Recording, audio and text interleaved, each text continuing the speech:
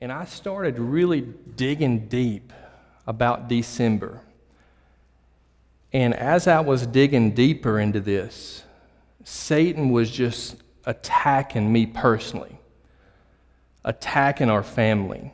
So this is going to help me, and hopefully it will help you as well as we go through this battle on an everyday basis. This is session 1. It's titled The War Revealed, and we're going to go through 8 sessions. Now, this is sort of a session outline right here. Today, or tonight, this evening, we're going to go over the history of the battle of spiritual warfare, the location, the enemy, how he attacks us. And then as you can see in sessions 2 through 7, we're going to dig a little bit deeper on the specific pieces of armor. And then we're going to finish up with session 8, how we use the armor in real life situations. So I'm excited about this. There we go. The study outline, as far as the series outline, is this. Over the next 8 sessions, we're going to learn about how God has already secured for the believer in Christ. We're going to also discover together what each piece of the armor is and how to put it on. We're going to see that this armor is to be employed every day in real life situations, and together we're going to learn to live in the victory that God has won for us in Christ. So, if I can get this to work. There we go, warfare. There we go. Each session, we're going to start out with scripture memory. And our memory verse, and we're going to come back to this so often, is in Ephesians 6:12. It says, "Our battle is not against the flesh and blood, but against authorities, against the world powers of this darkness, against the spiritual forces of evil in the heavens." That's from Ephesians 6:12. And we're going to start by looking at this picture. The title of this picture is Checkmate. Now, some of you guys may have seen this before. On the left-hand side, you can see a picture of Satan. He's scheming his next move.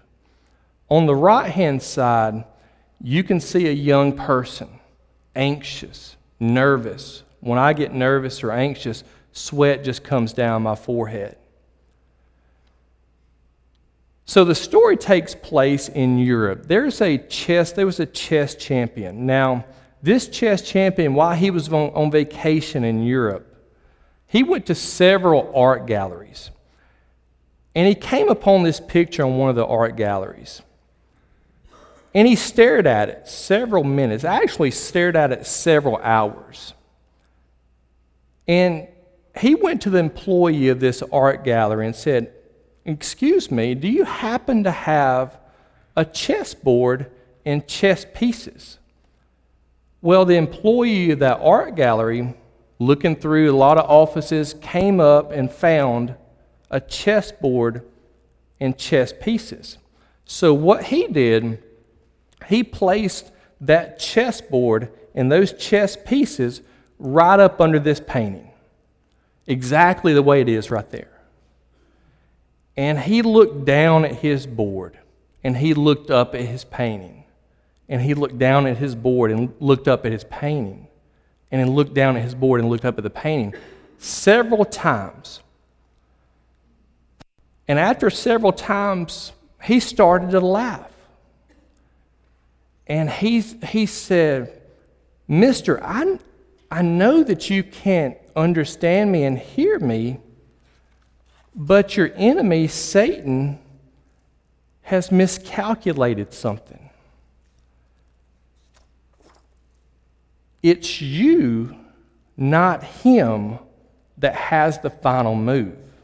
Now, a lot of us has been duped into thinking that the devil is winning. A lot of us has been duped into thinking that he, not us, has the final move. But this evening, I'm going to tell you this. It's us, not him, that has the final move. In fact, the true champion, Jesus Christ, has already made the final move on the devil, securing your victory forever. If you just simply play out the remainder of the game according to his directions, you're going to claim victory. Now, before we start, I've got to ask two questions. Number one, have you accepted Jesus Christ as your personal Lord and Savior? Have you repented of all your sins and made a commitment to walk in a new way of life? If you answered yes to both of those questions, like I said this morning, you're going through you're in the middle of the greatest battle, the greatest war taking place on earth right now. Like Kyle said, this battle is spiritual. It's not physical. And you're under attack. You're under attack because when you accepted Christ as your personal Lord and Savior, when you accepted Him as a believer, Satan and his demonic forces placed you on the top of his list.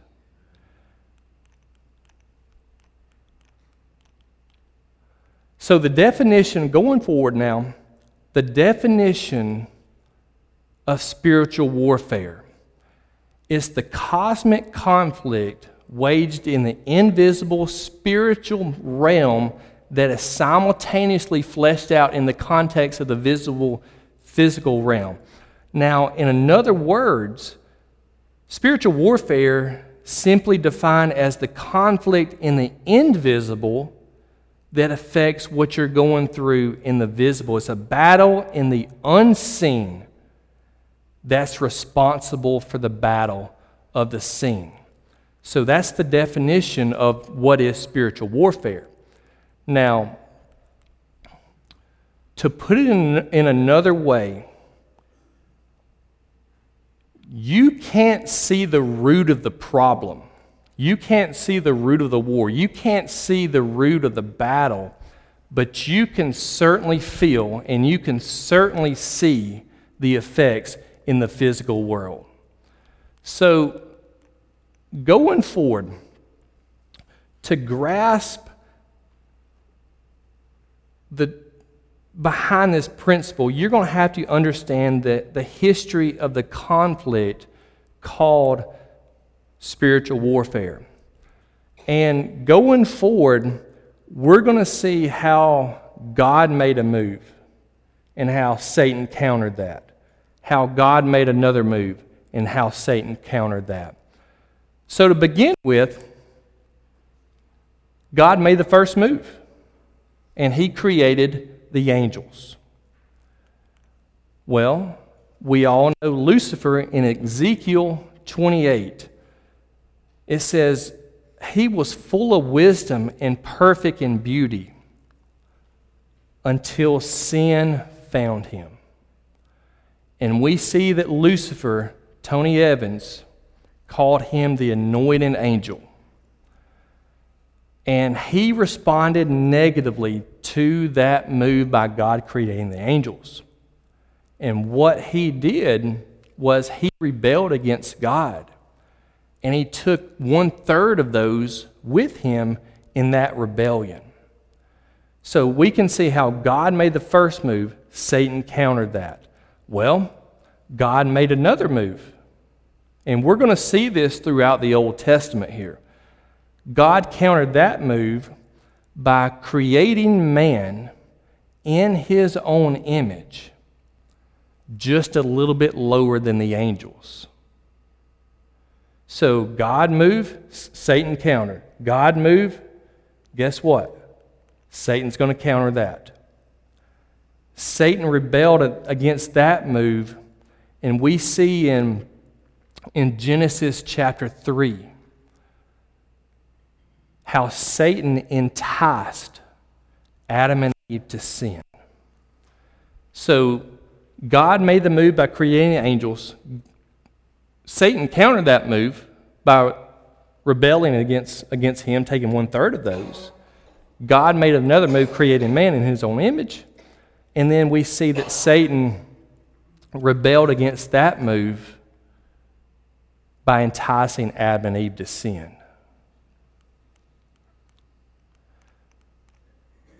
Well, God then countered Satan's move.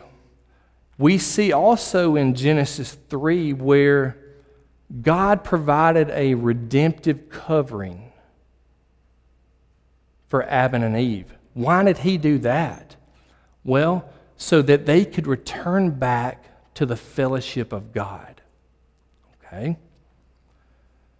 Well, Satan now, in Genesis 4, we see that Satan made the next move. What did he do right there, and why did he do it?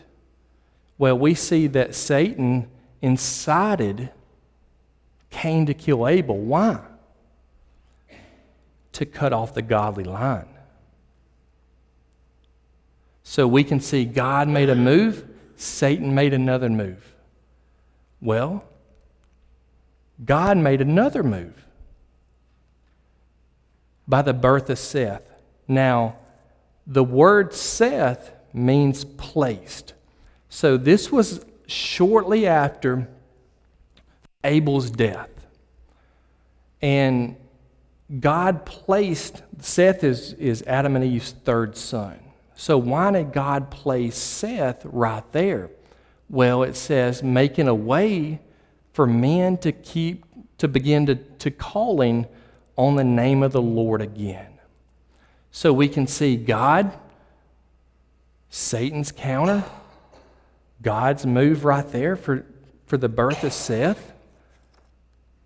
Well, Satan countered that one by luring Nimrod at the Tower of Babel into thinking he could make himself and his people as high as the heavens.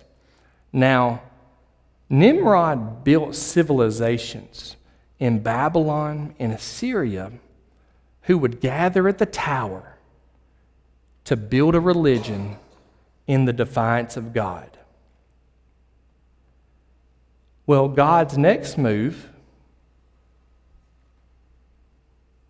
he turned his gaze onto a man by the name of Abraham. Abraham was a great man of faith.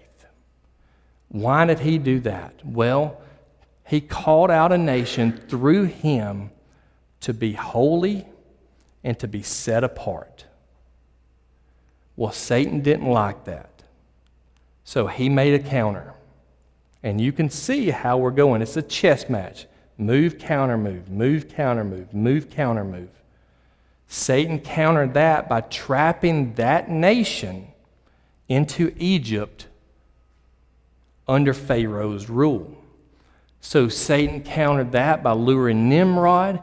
God set Abraham, and then Satan countered that by trapping that nation into Egypt under Pharaoh's rule.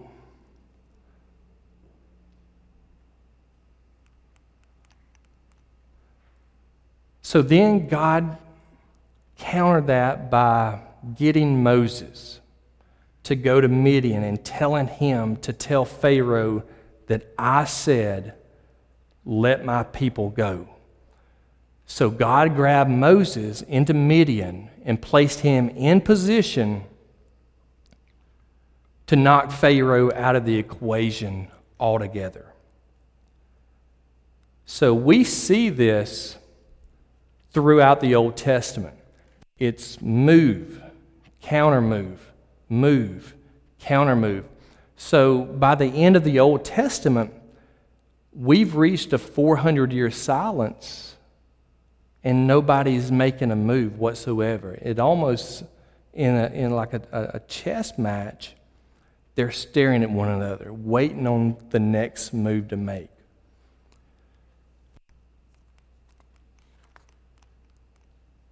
Well, now we come to the New Testament.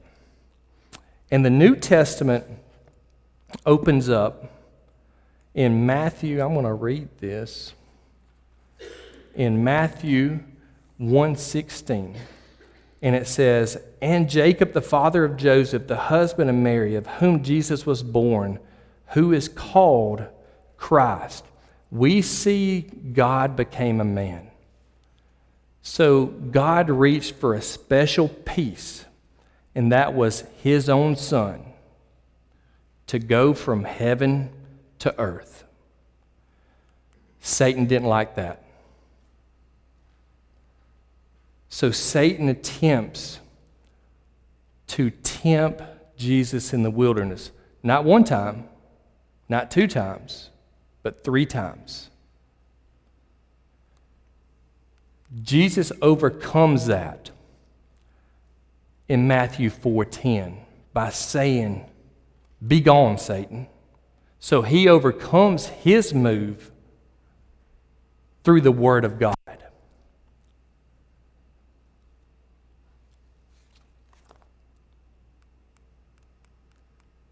So now, Satan then tries what he thinks is going to be his final move of checkmate by orchestrating the crucifixion of Jesus.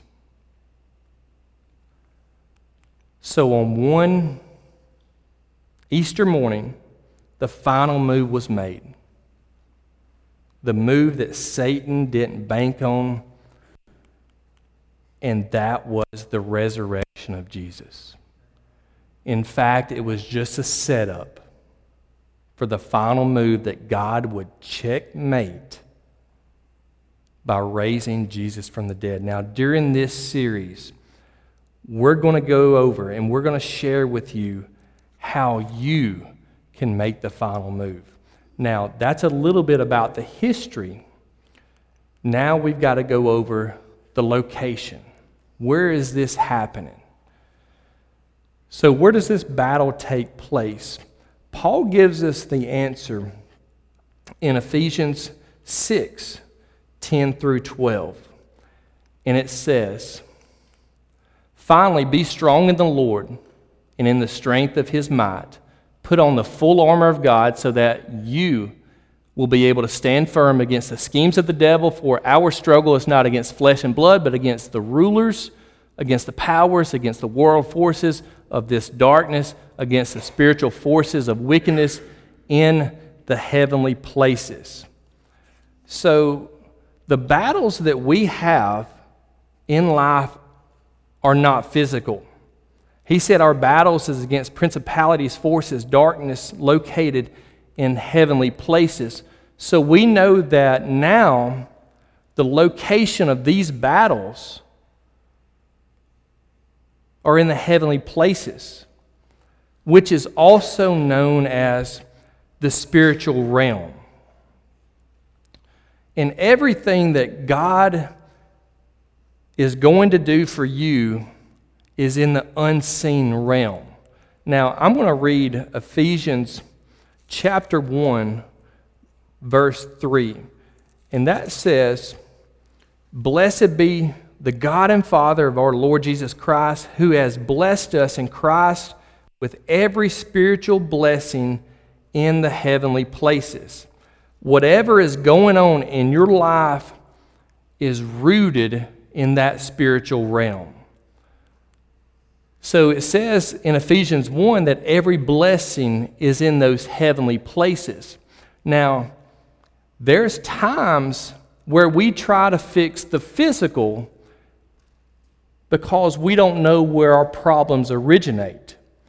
There's times where we spend money trying to fix the physical world when we don't know that the problems originates in the spiritual world. So moving forward, we're going to have to take care of that spiritual realm instead of placing all our problems or all our concerns in the physical. It's wasted info, it's wasted information if you don't take care of the spiritual first. So we know now that our battles originate in the spiritual realm or the heavenly places. So the only way that we can fight against that is with weapons that work in this realm. And during this series, we're going to show you the weapons that God has given us to use in this spiritual realm. So the root of the war is something that you cannot see. We know now that it's in the spiritual, not the physical. But we can certainly see and feel the effects of the stuff that's going on in the physical world. So whatever has gone on, is going on, or will go on in your visible, physical world is rooted in the spiritual realm. So we know now what is spiritual warfare. We know the history of the battle. We know now where the location of the battle is. Now it's to the enemy. Okay? And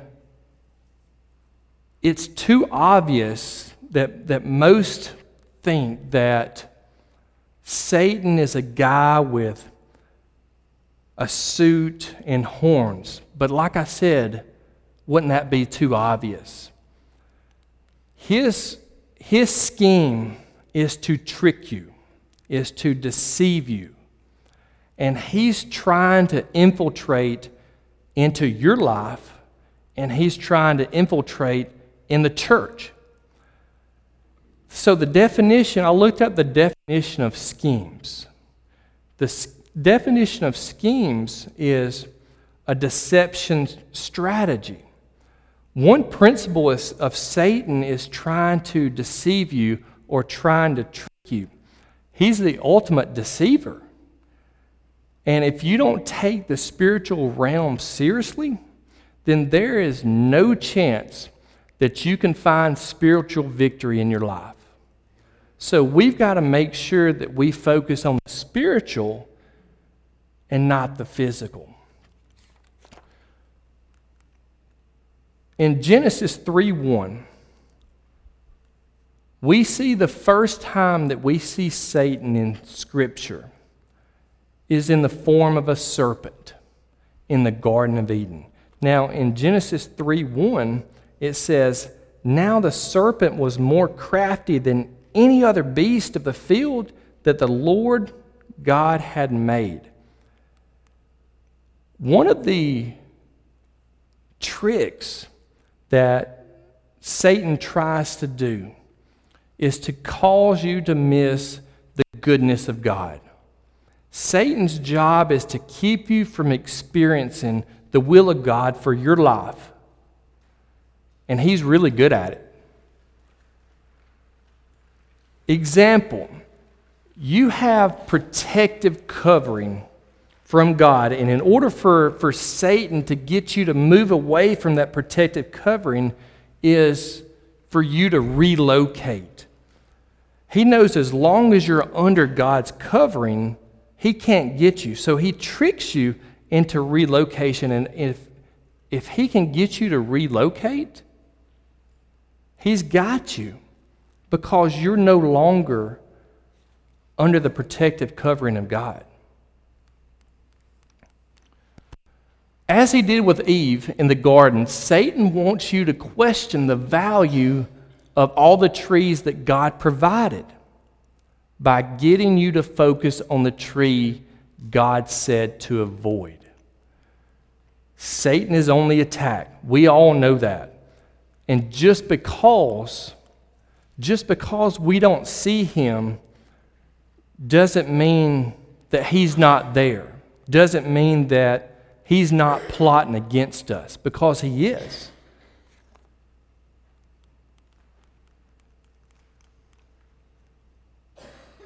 Like any other battle, spiritual warfare is filled from strategies from good and evil. I'm going to read two verses right here, one out of Hebrews and one out of Ephesians. Hebrews 1:14 says, "Are they not all ministering spirits sent out to serve for the sake of those who are to inherit salvation?" Ephesians 6:12 says, "For we do not wrestle against flesh and blood, but against the rulers, against authorities, against the cosmic powers over this present darkness, against the spiritual forces of evil in the heavenly places." Hebrews 1:14 says, "If you are a believer, each Christian is assigned at least one angel." That's the good. On the other side, the bad is in Ephesians 6:12, the principalities and the powers of darkness. Each Christian is also assigned a demon to them. That demon's job is to break heck and bring heck in your life. His job is to make sure that Satan has his way with you. So part of any good battle plan involves discovering the strategy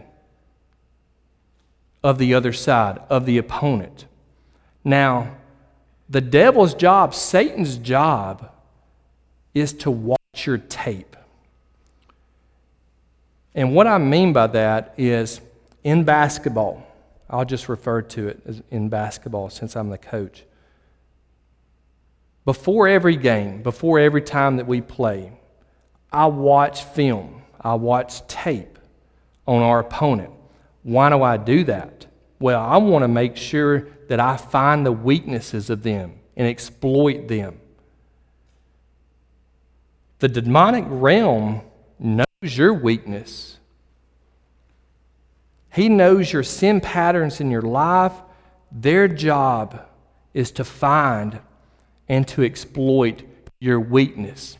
And once we know the strategy of that enemy, of Satan, we will be ready to counter his moves. They don't want you to figure out their schemes. Because why? If you figure them out, then you got them. So that's what this whole series is about. Trying to fight and find Satan's schemes to exploit his weakness. Satan's battle plan involves the tactic of deception and 4 stages of warfare. The first stage is desire. Desire isn't bad, but Satan takes a legitimate desire and corrupts it so that we satisfy that desire through illegitimate reasons. What I mean by that is a desire for sleep is good, but laziness is a sin. A desire for food is good, but gluttony is a sin. You see how Satan twists that into making it something illegitimate. The second stage is deception. I'm going to read Numbers 1, verse 1 and 2, and 1 Chronicles chapter 21, verse 1. In Numbers, it said, "The Lord spoke to Moses in the wilderness of Sinai in the tent of the meeting on the first day of the second month, in the second year after they had come out of the land of Egypt, saying, Take a census of all the congregation of the people of Israel by clans, by fathers' houses, according to the number of names, every male, head by head." In 1 Chronicles 21:1 says, "Then Satan stood against Israel and incited David to number Israel." Now, David decided to take a census of the nation of Israel. But was taking a census a sinful act? David succumbed right there to pride. He was deceived into thinking a census was no big deal. He didn't need God. So what was the result of that? He lost 70,000 people. The third stage is disobedience. I'm going to read out of James 1:15. Desire leads to deception, which leads to disobedience. James 1:15 says, then desire, when it has conceived, gives birth to sin, and sin, when it's fully grown, brings forth death. Now, what does this progression eventually lead to? Well, the fourth stage is death. Now, the second half of this verse says, and when sin is accomplished, it brings forth death. Now, this death could be in the form of a dream, a relationship, a career, or other things. But primarily, sin produces death within the fullness of our spirits as a fellowship. Our fellowship is broken with God. So that's the fourth stage. Now, that was the attack.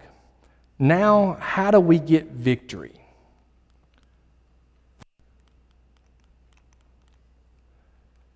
Satan may be the master of deception, but God is the master of reversal. Time and time again, Satan has pit his best weapons forward, but we see that God has countered. Jesus has rendered Satan powerless. So that's why he can't beat you with power. He can only beat you with deception that looks like power. The event that most clearly illustrates this reversal is the cross. And the accomplishment of the cross through the resurrection determine the outcome of our spiritual war. Each one of us can have victory over Satan, who is seeking now. We know that he is trying to destroy us, he's trying to intimidate us, and he's trying to deceive us.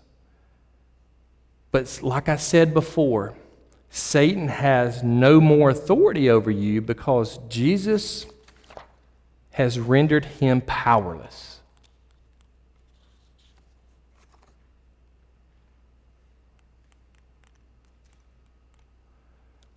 His only means to overcome and defeat you is through deception, making you believe that the winner of the war hasn't been decided yet.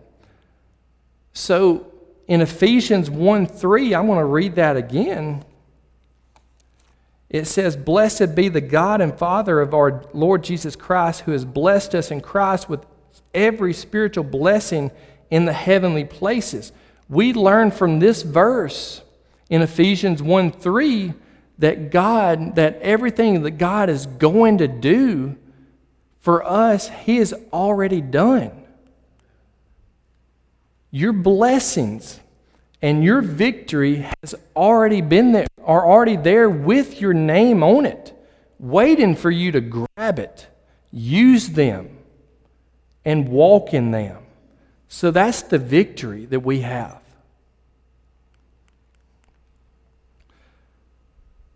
Many believers now live defeated lives because they are unaware of this truth. Satan tries to deceive you into believing that God is holding out for you. But I'm going to read Ephesians 6:11.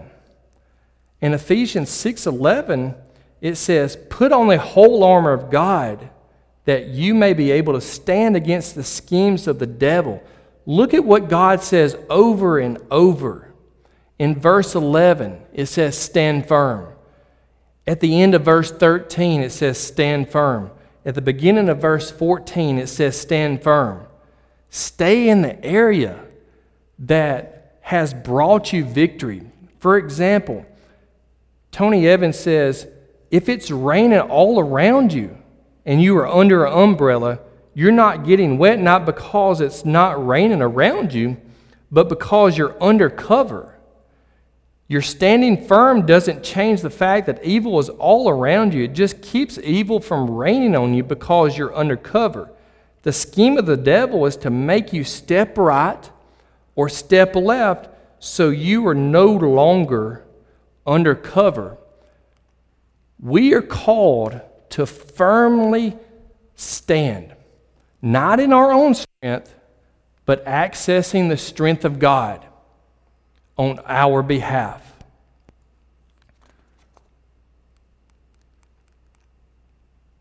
The last part that we'll cover is about the armor. Jesus holds all things together. And if you're falling apart, if you find yourself falling apart, it's a result of you not standing firm with Him. It's a result of you not standing firm with Jesus in union with Him. Now, Ephesians 2:6 says, we are in Him and with Him. When Christ died, we died with Him. When Christ arose, we arose with Him. When Christ was seated at the right hand of the Father, we were seated with Him. And that's Ephesians 2:6. So I'm going to read out of his book on page 37. It says, a father and his son was traveling across the Wild West in a wagon one day when a prairie fire broke out. The father and his son tried to outrun the wildfire in their wagon, but they quickly realized that it wasn't going to work. The fire was coming too fast, and unless they tried something else, it would catch up to them and consume them. Much to the confusion of the son, the father turned the horse and wagon around and rushed directly back toward the fire. He took them to a spot that already had been burned and yelled to his son, jump out and stand here, don't move.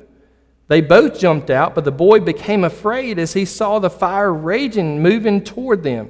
He wanted to run, but his father grabbed his hand and said, don't move, son, stand firm. But the fire is almost here, the son cried, his voice shaking with fear. I don't understand.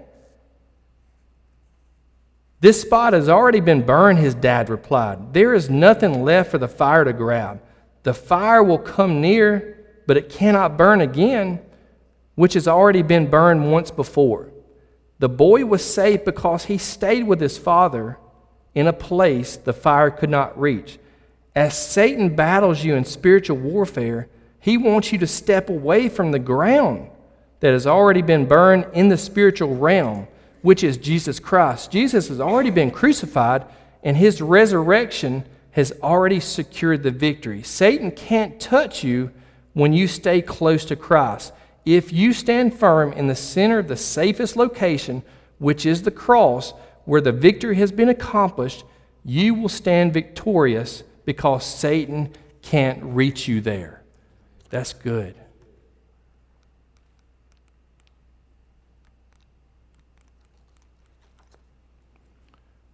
God has given you everything that you need to see His victory in your life. What happens if we get stuck in that rain? Look at what He says in Ephesians 6:11. It says, put on the full armor of God. In verse 13, it says, take up the full armor of God. Now, the armor of God is our spiritual resources. When you put on the full armor of God, you'll be able to handle anything that Satan throws at you. The means by which we see that victory, like I just said, is the armor of God. Now, Paul gives us clear instructions about the specific wardrobe that is necessary for us not only to wear, but to also when we engage in spiritual warfare. There are 6 pieces that we're going to study about in sessions 2 through 7. We're going to dive a little bit deeper in each piece. So each of the 6 pieces is divided into one of 2 categories. The first category includes the first 3 pieces of the armor and begins with the word with. Now, what does that really mean? Well, this means that you should wear those first 3 pieces at all times. The last 3 pieces are given to you to pick up as the situation demands. Now, the last 3 pieces, the words mean take them up. And regardless of the armor,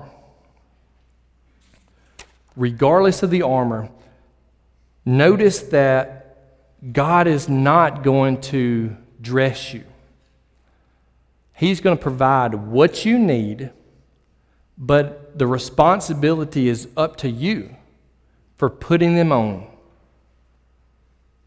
And it's left up to us. For example, I can buy you something, I can pay for it, but it's up to you to wear it.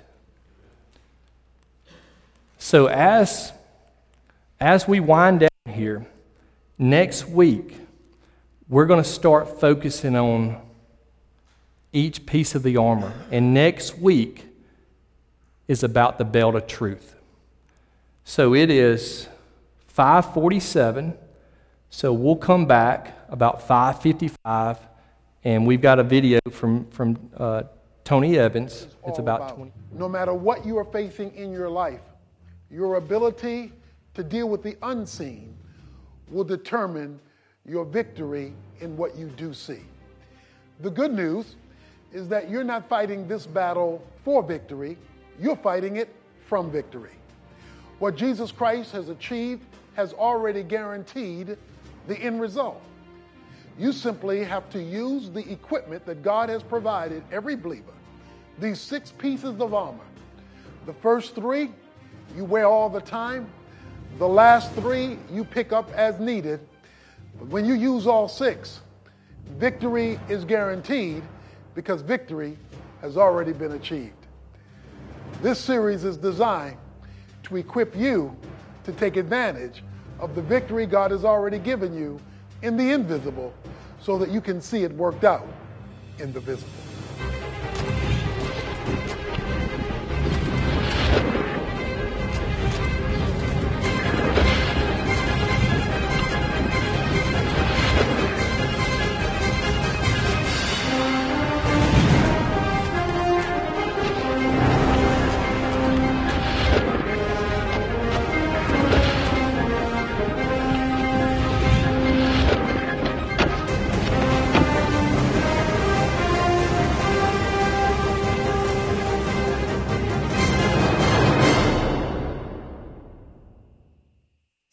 A lot of us have been duped into thinking that the devil is winning.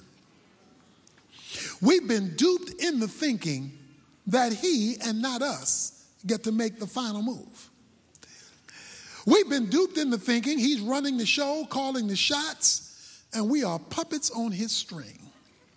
We've been duped into thinking that he is the final decision maker about our joy, our happiness, our well-being, our spirituality, and all the other elements that make life work because he seems to be running the show. Well, I came to you with some good news today. Wipe the sweat off your forehead, dry your weeping eyes, and take those jittering fingers out of your clashing teeth. Because you, not he, gets to make the final move. Now, to understand that, you have to understand the history of the conflict that we call spiritual warfare. You see, God made the first move when he created angels.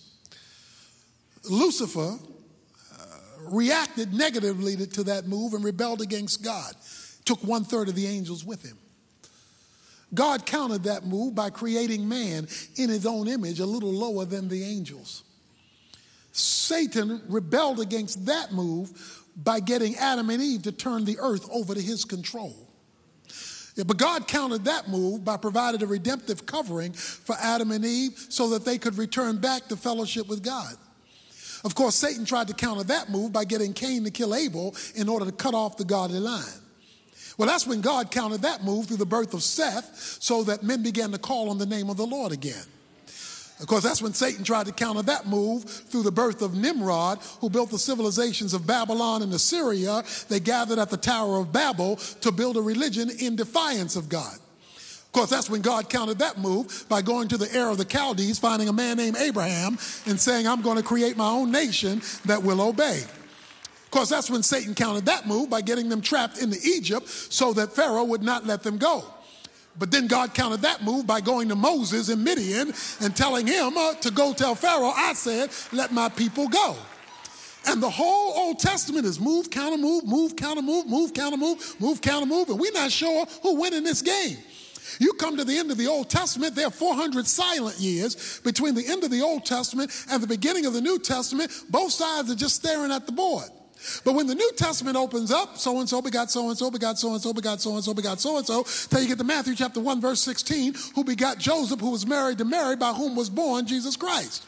Up until this time, God would find a man and use a man. When the New Testament opens up, God says, I'm tired of this mess. Let me come on down here and take care of this mama myself. So God became a man in the person of Jesus Christ. Satan tried to counter that move by tempting him in the wilderness. Jesus overcame that through the use of the word of God. And then he made his final move by getting Jesus Christ nailed to a cross to forever get rid of this agent of God. But that's when God made the final move. Because early on Easter Sunday morning, a little while before day, the grave was open. Jesus Christ arose, and the final move was made. The move he didn't bank on. And that move is your move. No matter what's going on in your world, that move, the accomplishment of the cross and the resurrection was God's final move. That is your move for victory. Now, I don't know what's going on in your world, your life, your struggles, your mind. No matter what it is, I'm going to share with you today and throughout this series how you use the final move. In the passage that we are introducing this with today, finally, brethren, chapter 6, verse 10, be strong in the Lord and the strength of his might. Put on here's our series, the full armor of God, so that you may be able to stand firm against the schemes of the devil. Here it is. For our struggle is not against flesh and blood, but against principalities and powers and world forces of this darkness, against spiritual forces of wickedness in heavenly places. People are not your problem. Now, I know you think they're your problem because they're what you see, feel, touch, taste, and hear. But according to verse 12, whatever is going wrong in your world, people are merely the conduit for the root. They're the fruit. He says, we wrestle not against flesh and blood. The battles we have in life, whatever they may be, are not fundamentally physical in nature, flesh and blood. He says our battle is against principalities and powers and world forces of this darkness located in heavenly places. The word heavenly places means the spiritual realm.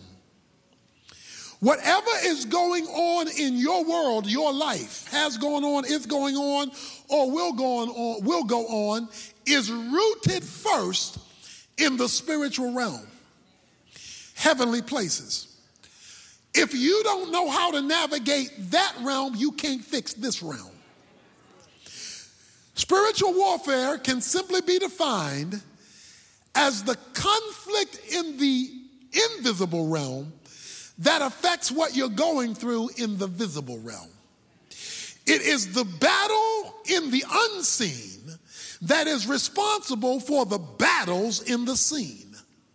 Whatever is happening in the world of your five senses, flesh and blood, it has been created in a world you can't see. But if you can't navigate that world, you can't fix this world. Most of our attempts to fix this world is through using this world. But this world, flesh and blood, is not where the battle emanates from. Our battle is in an unseen realm called heavenly places. He uses this phrase uniquely in Ephesians to describe all of the Christians' activities. In Ephesians chapter 1, verse 3, he says your blessings are located in heavenly places. Everything God is ever going to do for you is located in the unseen realm. Everything God is ever going to promise, fulfill, everything that you will ever need, that will ever come your way, has already been deposited in your account in the unseen realm, the heavenly places. He goes on later in chapter 1, and he goes on and he says about Jesus Christ, he says in chapter 1, verse 20, which he brought about in Christ when he raised him from the dead and seated him at his right hand in heavenly places. He says your blessings are in heavenly places, and the one who's in charge, Jesus, is seated, having risen from the dead, in heavenly places.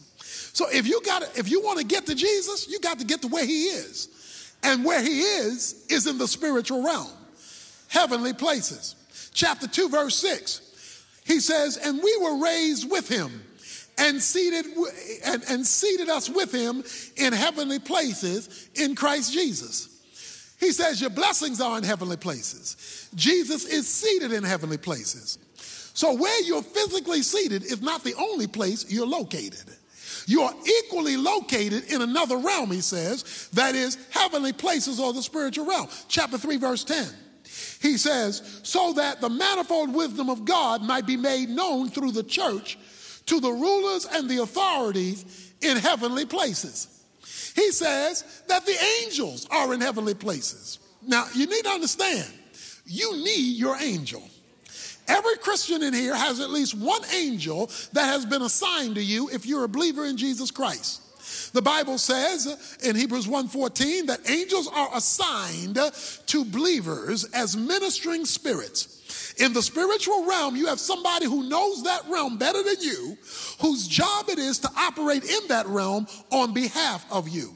So your blessings are in heavenly places. Jesus is seated in heavenly places. You are seated with him in heavenly places. Your angelic assistance is located in heavenly places. And then in chapter 6, verse 12, the principalities and the powers of darkness are located in heavenly places. So every Christian in here has a demon assigned to you. The demon is assigned to you, and his job is to make hell break loose in your life. His job is to make sure that Satan has his way with you. There is a demon assigned to you by the devil whose job it is to watch your tape. See, in football, what they do is they watch tape to find the weaknesses in the other team. They constantly look at tape because they want to exploit the weaknesses. So the demonic realm knows your weak spots. He knows what happened when you were a child that messed up your thinking, that lowered your self-esteem. He knows about the sin patterns that have developed over your life, which invite demonic presence in them. They know about the issues, the abuses to you or from you that are operating within your world. And they have a job, one job, and that is to exploit your game film. They look at your game film, identify the weaknesses, and they are principalities and powers that are located in the spiritual realm. Okay, let's review. Your blessings are there. Christ is there. You are there. The angels are there. The demons are there. It seems like to me what's happening is there. Okay? What's happening is there. The problem is it gets manifested here. All the physical world does is manifest what's happening in the spiritual world. If you are unaware of that world and you are unaware of how that world works, then all you are left is with the physical. But the problem is the physical can't fix the physical if the problem that started from is in the spiritual. So we spend all of our time, money, effort, strength, mindsets, relationships to help us do better in the physical when that's not where the problem emanated from. It emanated from a location called heavenly places. So if you want to fix what started in the spiritual that's messing you up in the physical, you got to go back to the spiritual, which is the location of its origin. Now, what the demonic world doesn't want you to know is they don't want you to know that. They want you to live in the world of the five senses. The Bible calls that the natural man. He wants you to live in the world of the seeing and the touching and the tasting and the hearing and the smelling. He wants you to function by five senses. He wants you to fix you using the five senses or talk to other people with five senses like you who can help fix you. Only to discover all we're doing is picking fruit and not addressing root. We're not getting to the origin of the problem. And because we're not getting, see, if all you see is what you see, then you do not see all there is to be seen. If all you see is what you see, then you do not see all there is to be seen. It is the invisible that affects the visible. So if you want to fix the visible and physical, you must address the invisible and spiritual. Failure to address the invisible spiritual cause has led to much, and in many cases all, of the inability to have physical visible cure. Because we haven't gotten to the cause, we can't come up with the cure. He says that we're in a wrestle. We're in a battle. This battle is not against flesh and blood, but it's against principalities and powers that want to rob us of all that God has stored up for us in the spiritual realm. He says he wants you to stand firm against the schemes of the devil. Watch this now. Watch this. The strategy of the devil. Let me tell you what devils and demons don't want you to know. I am.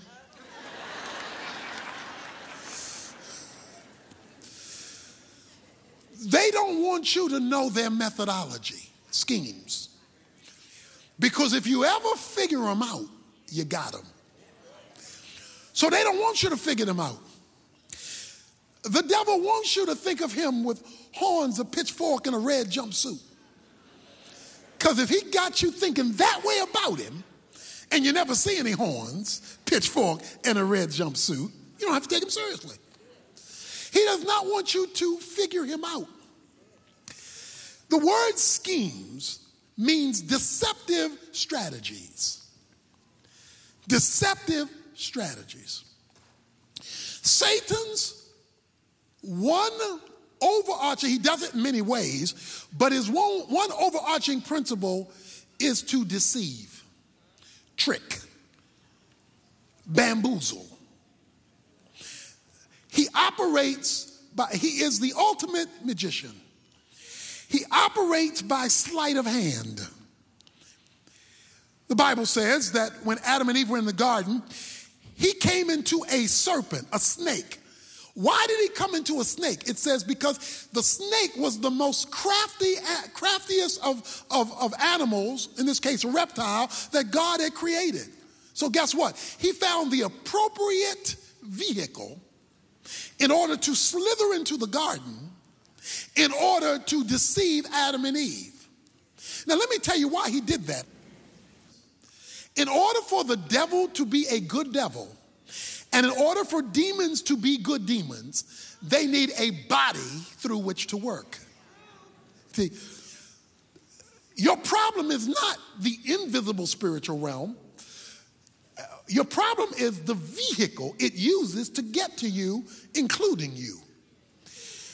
It needs a vehicle. Satan had to have a vehicle, a physical vehicle, the serpent, in order to get to Adam and Eve. The Bible talks about the angel working through people as angels of light, looking like the real deal, but trickery and deception.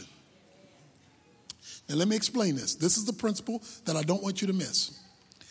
His scheme is to trick you. He doesn't want you to see him for what he really is, so he comes looking like something else. In order to get you to move away, watch this, from the protective covering of God. Now I'm going to get to that in a moment. He knows as long as you are undercover, as long as you're under the protective covering of God, he can't get you. So he's got to get you to relocate. So what he does is he tricks you into a relocation.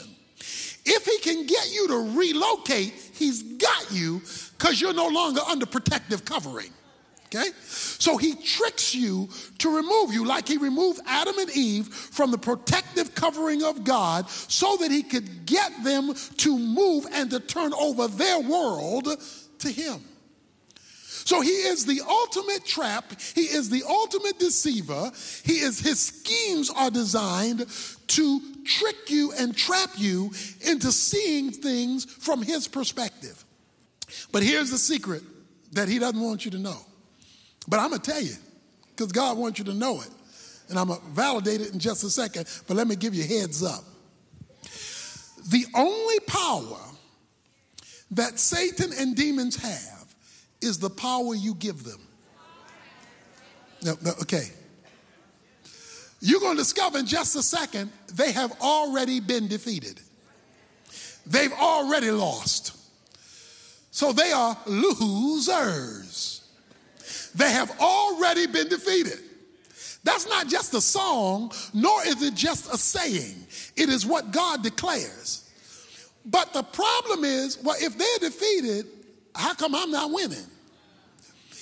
Anything they can do, they do because you told them it was okay. You see, that's why they need a body.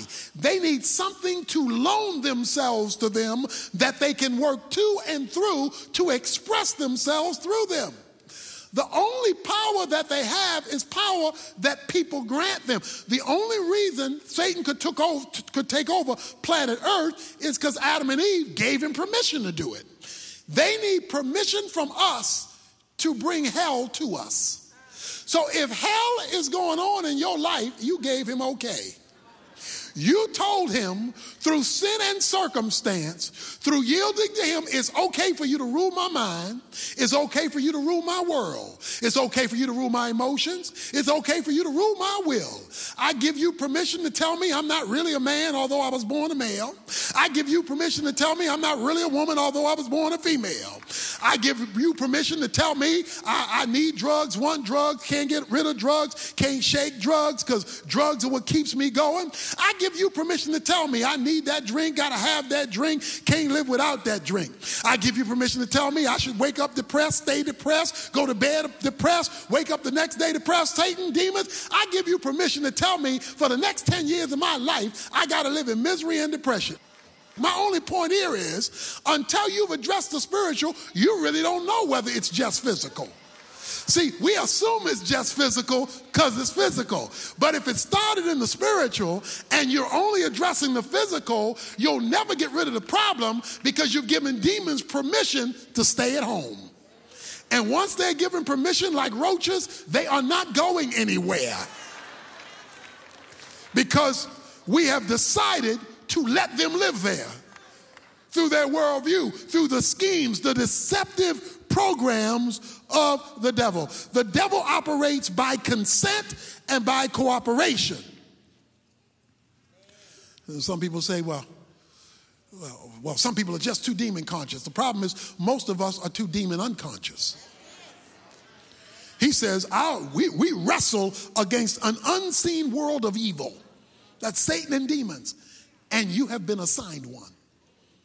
Some of us got a whole platoon.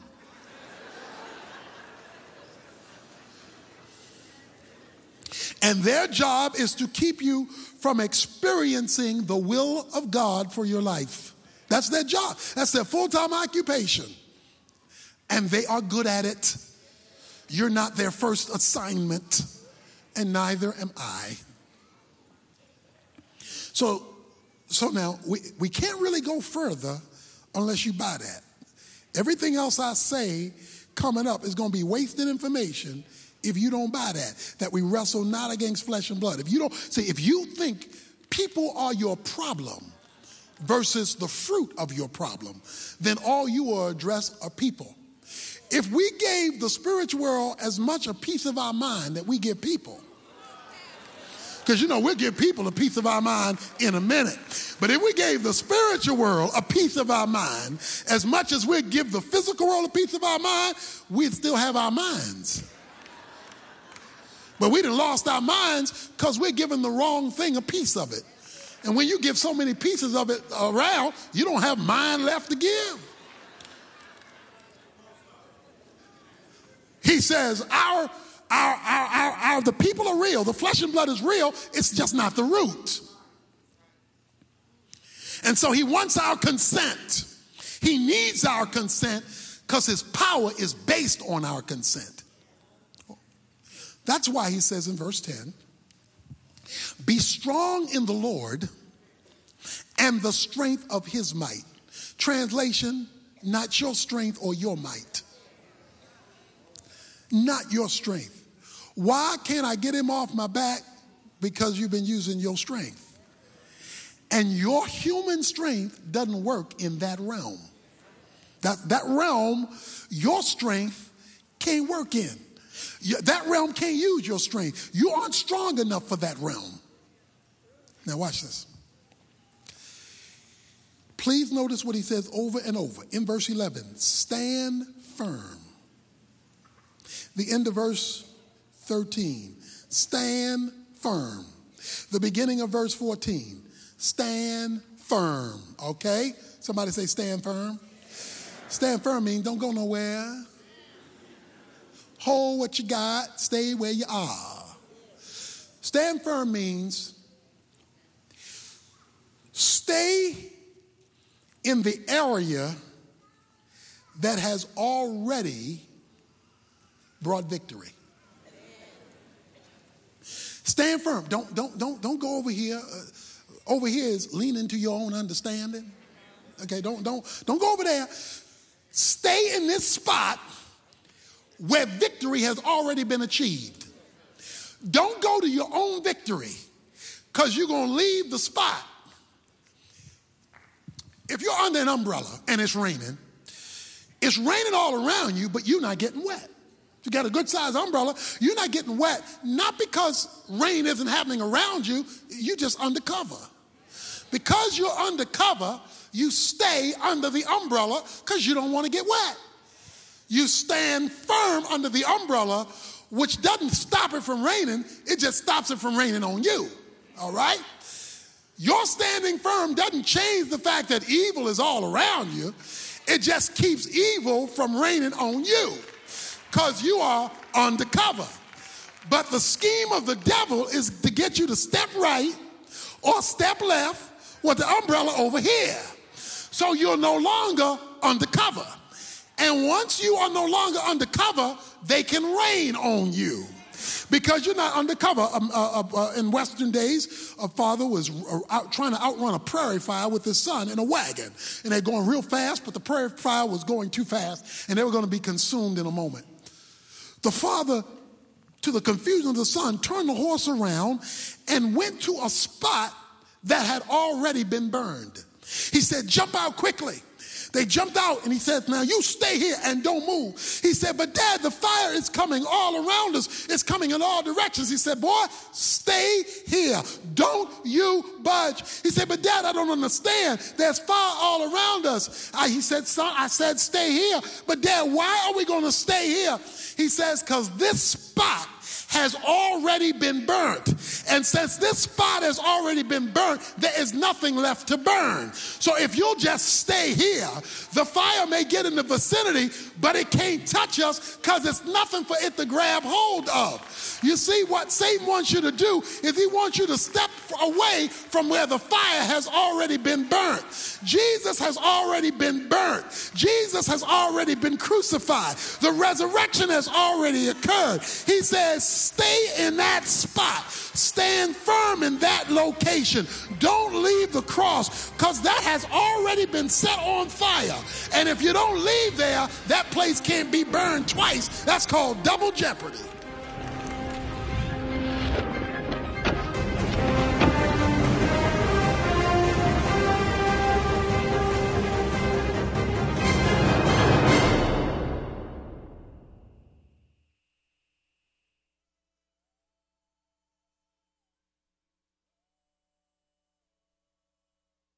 Study. Good start tonight. Amen.